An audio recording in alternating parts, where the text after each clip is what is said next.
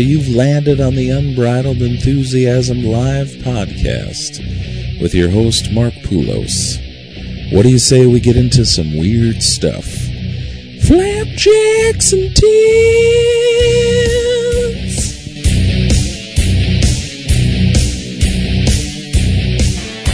Hey people, welcome back to the Unbridled Enthusiasm podcast. I am Mark Poulos. The last episode I did, I kind of went back and told you the origins of the single mom material in my my comedy show, and it felt good. It was kind of cool, so I decided for this next episode to go back to the beginning and tell you the origins of the flapjacks and tits joke, because in the last year or two, maybe 3 years, the baton has kind of been passed from me being known as the single mom joke comic guy to people remembering me mostly for my flapjacks and tits joke, because I sing a jingle on stage, which you hear in the beginning of the opening of the show, which is just the flapjacks and tits. And so yeah, I'm going to go through how exactly flapjacks and tits came to be. So it had to have been close to maybe 8 years ago, maybe even 10. It was the year that the Minneapolis River Bridge collapsed, and I only know that because I watched it on TV when I was down doing these shows where I came up with flapjacks and tits. So one of the bookers I worked with tried to break into Branson, Missouri, and if you're not aware of what Branson, Missouri is, and if you only know what Wisconsin Dells is, if this is hitting a lot of people in the Midwest, Branson is basically what they call a destination town, where it's not actually a city where people live. They've actually turned the entire city into a entertainment mecca, whereas Wisconsin Dells is more of a family place, like younger family with water slides, go-kart tracks, miniature golf, all that kind of stuff. Branson is kind of the adult destination, not adult as in porn, a lot of blue hairs, as they say, teeth falling out of the face type of thing. But it's just like good restaurants and a ton of entertainment. A lot of people have set up shop down there, like Mr. Yakov Smirnoff. He has his own theater down there with the real linen napkins. If you get a chance, go to YouTube and watch the promotional video for the Yakov Smirnoff theater. It's absolutely ridiculous. They decided to take all the tables out of the theater and seat it like a movie, but then they still want to feed people. A couple other people have set up shop down there. I think Barry Williams from the Brady Bunch does some kind of variety show down there. But I mean, it's like, it's wall to wall, like entrenched, these entertainment theaters down there, that it's a little tough for anybody to break in from the outside if, you know, you're not a name and you're not working with a venue down there that's been there since it opened.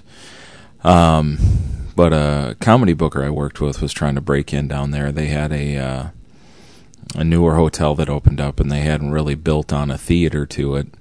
I mean, they had a place where they do entertainment, but, you know, down there it's like you build its own theater for this, you know, whatever show you're going to put on. I mean, down there it's like people in hula hoops juggling, you know, dogs and eating apples off of flaming torches, and, you know, the vaudeville comedian with the flower that shoots water.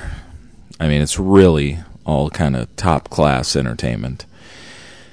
So they had this newer hotel, and they wanted it to just run-of-the-mill, like road stand-up comedy shows where guys that were on the road would stop there for a week and do comedy, because they really didn't have anything like that in the town. But as you can imagine, breaking in down there was a little tough. We did...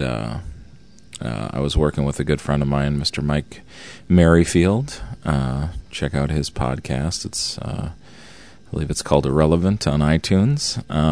So I was opening for him down there, and we were supposed to be doing shows Tuesday through Sunday, which just kind of ridiculous. But so we got there on Tuesday, and I think it was like Tuesday, Wednesday, Thursday. I mean, we were doing comedy in this theater that sits like, oh man, I can't even imagine. Probably close to like 600 people. I mean, it was just gigantic. And we averaged from Tuesday through Friday probably about 11 people per show. And you can ask Merrifield about it. It was just ridiculous. And then Friday, for whatever reason, they had some kind of a corporate event or something.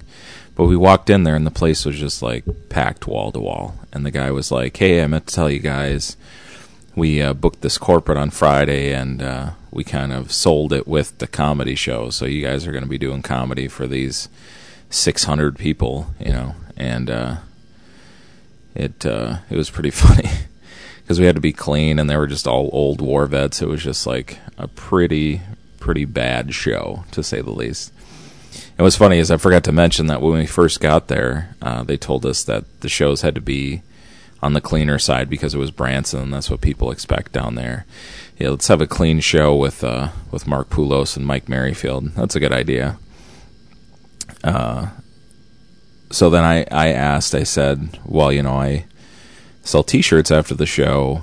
Is there any way that I could sell these T-shirts? And he said, well, we have to make sure that it's not any kind of a slogan that would be offensive to anybody in the crowd. So I said, well, I have a shirt that says asshole on it, and another shirt that says bitch. And he was like, well, right there, you can't sell those shirts. You can't. And I go, so I'm assuming I can't say bitch or asshole on stage either. And he's like, no.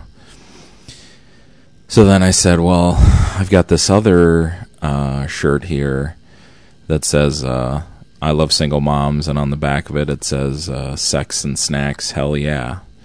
And he immediately was like, yeah, that's fine. You can sell that on stage. And the look on Mike Merrifield's face was just priceless. So then Mike goes, well, I sell these two shirts, and I can't remember what the second shirt was he was selling at that time. But the one that cracked me up, and I doubt he even sells it anymore, was it said, I don't have whiskey dick, you're just ugly. That's what it said. And the guy read it and laughed and then said, you can't sell that on stage. And then he just flipped out. He was like, I can't sell a shirt that says dick on it, but he can sell a shirt that says sex and snacks, single moms. And he goes, yeah, I don't see what's offensive about that. And just like his jaw just dropped and he just walked away. So I had to hear about that all week, that I got to sell my Smilf shirt and he couldn't sell anything after the show. So I bring up the big show because we did the show and it was a little tough, but whatever. And up until that day, we had just been kind of doing the shows and then heading back to our respective rooms to watch TV or porn or whatever. And so after that show, like, you know, we felt kind of good. It was a big crowd and whatever, so we decided to just kind of zoom around town and see what was going on, because we were only doing one show a night at 7 o'clock. So we zipped around town. We ended up at the International House of Pancakes in Branson, Missouri, is where we ended up. So we got seated. And we were both sitting there, and we had the bartender at the venue that we were working at was really cool, man. He knew that it was like a sucky gig, so he was hooking us up with some free drinks and cheap bar tabs and stuff. So after that show, we got a little schnockered because some of the people from the show were getting us shots, and then the guy was buying a shot. So we got to IHOP. We were, as they say, feeling no pain, and our waitress came over, a very nice lady, maybe in her early to mid-40s, with gigantic breasts. And when I say gigantic on stage, it's kind of hard to describe really how big they were. I mean, her boob, each boob was about the size of an 8-year-old's head. Like, that's how big her boob was. And I was just staring right at him because I was wasted, and I was just like in such awe. And Merrifield kind of punched me because I was staring at him. And we put in our orders and everything, and she brought our food, and we ate and everything. And then she brought our check, and I just couldn't help myself. I said, hopefully this doesn't offend you, but I'm just wondering, how much would it be to see those? And I tell it on stage or whatever, literally seconds, she says $41. And Merrifield laughed so hard, he almost fell out of the booth because it was just so quick. And I didn't flinch for a second. I was just staring right at her. She was staring at me, and she said $41. And I said, that's a very specific amount of money. And she said back, I've got these 2 bills that have to be paid tonight, so I need $41 by midnight because I got to put it in my checking account. And I looked at Merrifield and I said, start emptying your pockets because we're coming up with $41 right now. And we both started kind of pulling cash out and figuring out how much money we had. And like right at that moment, an entire bus filled with like hockey kids that were traveling across country pulled into the IHOP. So that, of course, put the kibosh on that immediately. So we put our money away, and we kind of hung out there for a little bit longer. And we were probably there for another like 15 or 20 minutes. And it was just so funny because she just kept coming by with different scenarios on how we could see her breasts. She goes, why don't you guys excuse yourself, go to the bathroom, and there's a little alcove over there. And when you guys come out of the bathroom, I'll be standing there and my tits will be hanging out. And then you just, you give me the $41 and we'll call it a day. And Merrifield just starts laughing. He's like, no, I don't think that's going to work. And I said, yeah, that just seems a little weird. So then she walked away and we kind of wrapped up our stuff and we were heading to the door. And she stopped us on the way to the door. And at this point, it was probably like 11:30, 12 o'clock. And she goes, my shift ends about 2:30 in the morning. So if you guys want to swing back over here in the parking lot, you drive up. I just pull my titties out. You give me $41, and then we'll be done. And I just looked at Mike. I'm like, I think the moment has passed. I doubt very highly that I'm going to get up at 2:20 and drive over here just to see boobs. So that's kind of how the story went. That's like how it started. The other part of the story comes in with how the joke was actually created, because I had the whole thing down in Branson with Mike, and I sat on the story for a while. I thought it was funny. I didn't really think I was going to be able to make it funny for the stage. A couple years later, I was working in Toledo with another very funny comic named Dave Landau, and after the first show, we hit it off and hung out in Toledo for a couple days. One of the days we decided to have lunch at Friendly's. And if you're in or around or been in the greater Ohio area, you're aware of a restaurant called Friendly's whose slogan is, I believe, a happy ending with each meal, which means you get like a candy sundae thing, which I was very disappointed at because it says sundae, literally just a scoop of ice cream with whatever your favorite candy is stuck in the side of it. The waitress came out and it was just literally a scoop of ice cream with a buttercup in the side of it. And I was like, you guys don't crush it up. We gotta like mix it in, sprinkle it on top. She's like, health code says that we can't handle the candy. And we just finished our lunch and both kind of had stomach aches. Dave was saying the food tasted weird. So I said to the waitress, I go, oh, so the chefs can throw the hamburgers on the grill back there with their bare hands, but they can't crush up a buttercup? And she just stood there for a good time just staring at me. Didn't laugh, and she walked away, and Lando just lost it. But over that lunch, we just, we went over some bits that we'd been working on and trying to make work, and somehow the Flapjacks and Tits story came up, and Dave, really helped me hone it and, write it and figure out how I was going to say it on stage. And I don't think over that lunch, the jingle, the Flapjacks and Tits, I don't think that was come up with at the lunch. I feel like as I was workshopping it through the week, I stumbled upon that. But it was just so funny because after that, we both went back to our hotel rooms, and Dave called me on the phone, and he was like, are you having violent diarrhea? And I said, no, I got kind of a stomach ache. And he's like, I have not stopped shitting since I got back to my hotel room. And that was kind of his opening joke for the rest of the week, was that me and him met for lunch at Friendly's, and it wasn't very friendly, as he was yelling down the hallway of the hotel, I'm having violent diarrhea. But, I always thank Dave for kind of being the co-creator, or the helper of the Flapjacks and Tits joke. Because that joke's become big, It's, it took me a while for me to kind of figure out how I was going to incorporate it into my show and how I was going to do it on stage. But it was kind of nice.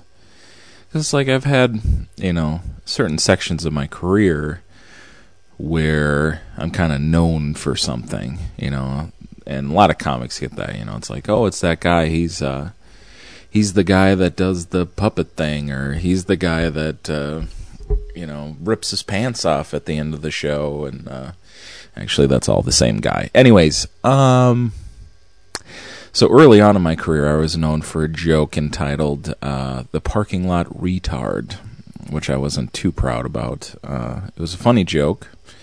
I used to work nights at a casino when I started doing comedy, and I met a guy, and he gave me an idea for a joke. He said he worked at a casino, and they were going to be, putting new tar on the parking lot, and they made an announcement at 11:30 that at noon, if you were parked in the east parking lot, you needed to move your car because they needed to get the parking lot retard.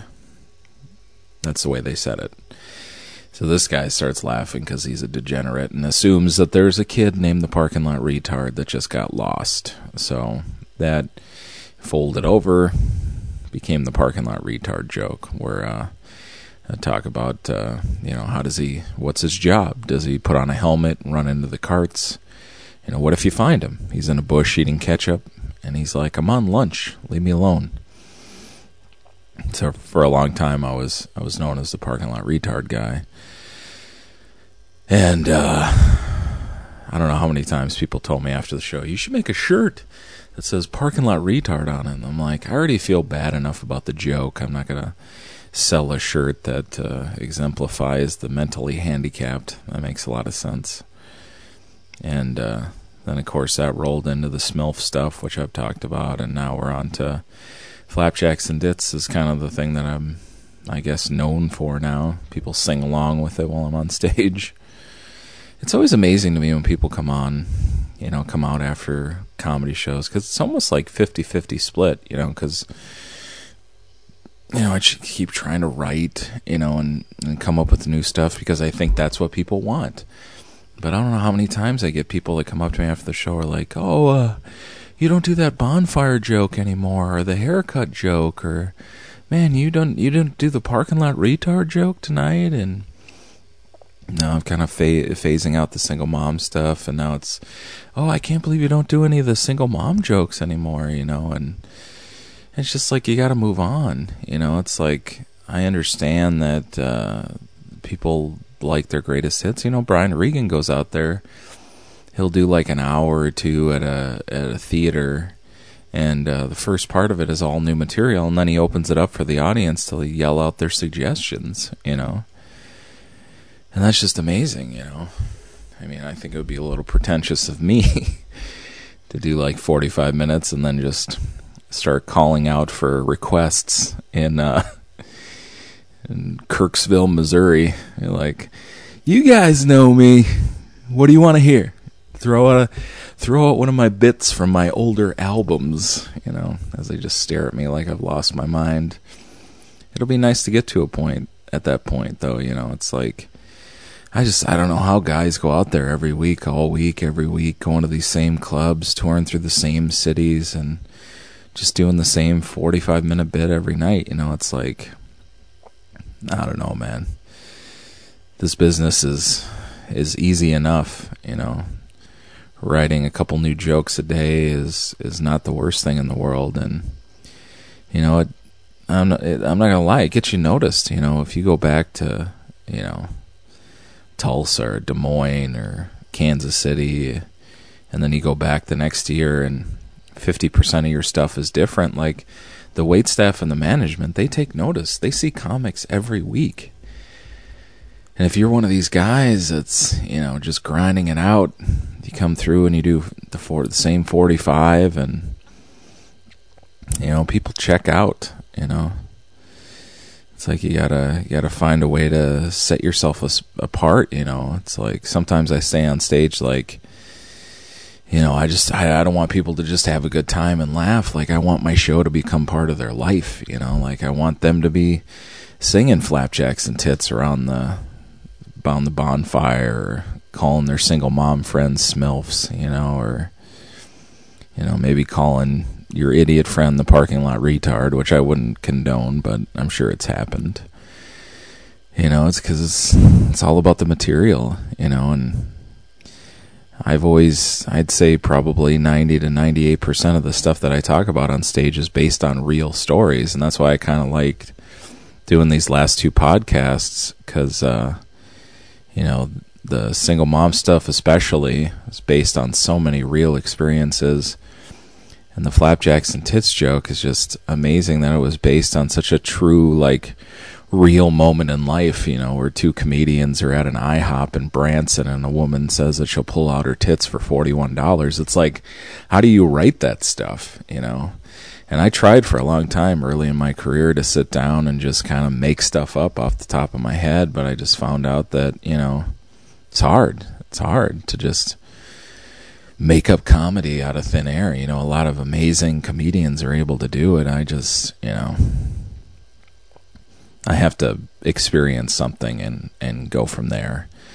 And I'm excited to move on to, new material, maybe stuff about being a dad and a married guy, and, just all the crazy adventures that are on the horizon. But, yeah, so on my new album, which is called Unbridled Enthusiasm, available on iTunes,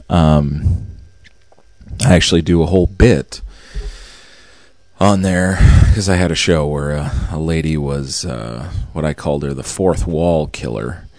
In comedy, mostly theater, they say that there's a fourth wall in entertainment. You got your three walls on stage, and then where the audience is watching you, that's considered the fictitious fourth wall. And in theater, you never want to break the fourth wall, but in comedy, we kind of use it as, like, the pulling the veil down on the comedy, because even though most of the stuff that comics talk about is based on real stories, it's been embellished and overemphasized. And so I was doing one of the shows, recording my CD, and this lady was just out of her mind. Like, anytime I did a joke, she was right on top of me, like, was there really a guy in the bush named the parking lot retard? Or, do you really call single moms MILFs? Just questions if these jokes are real or whatnot. And so she asked a question about the flapjacks and tits, and I told the story on the CD, not as long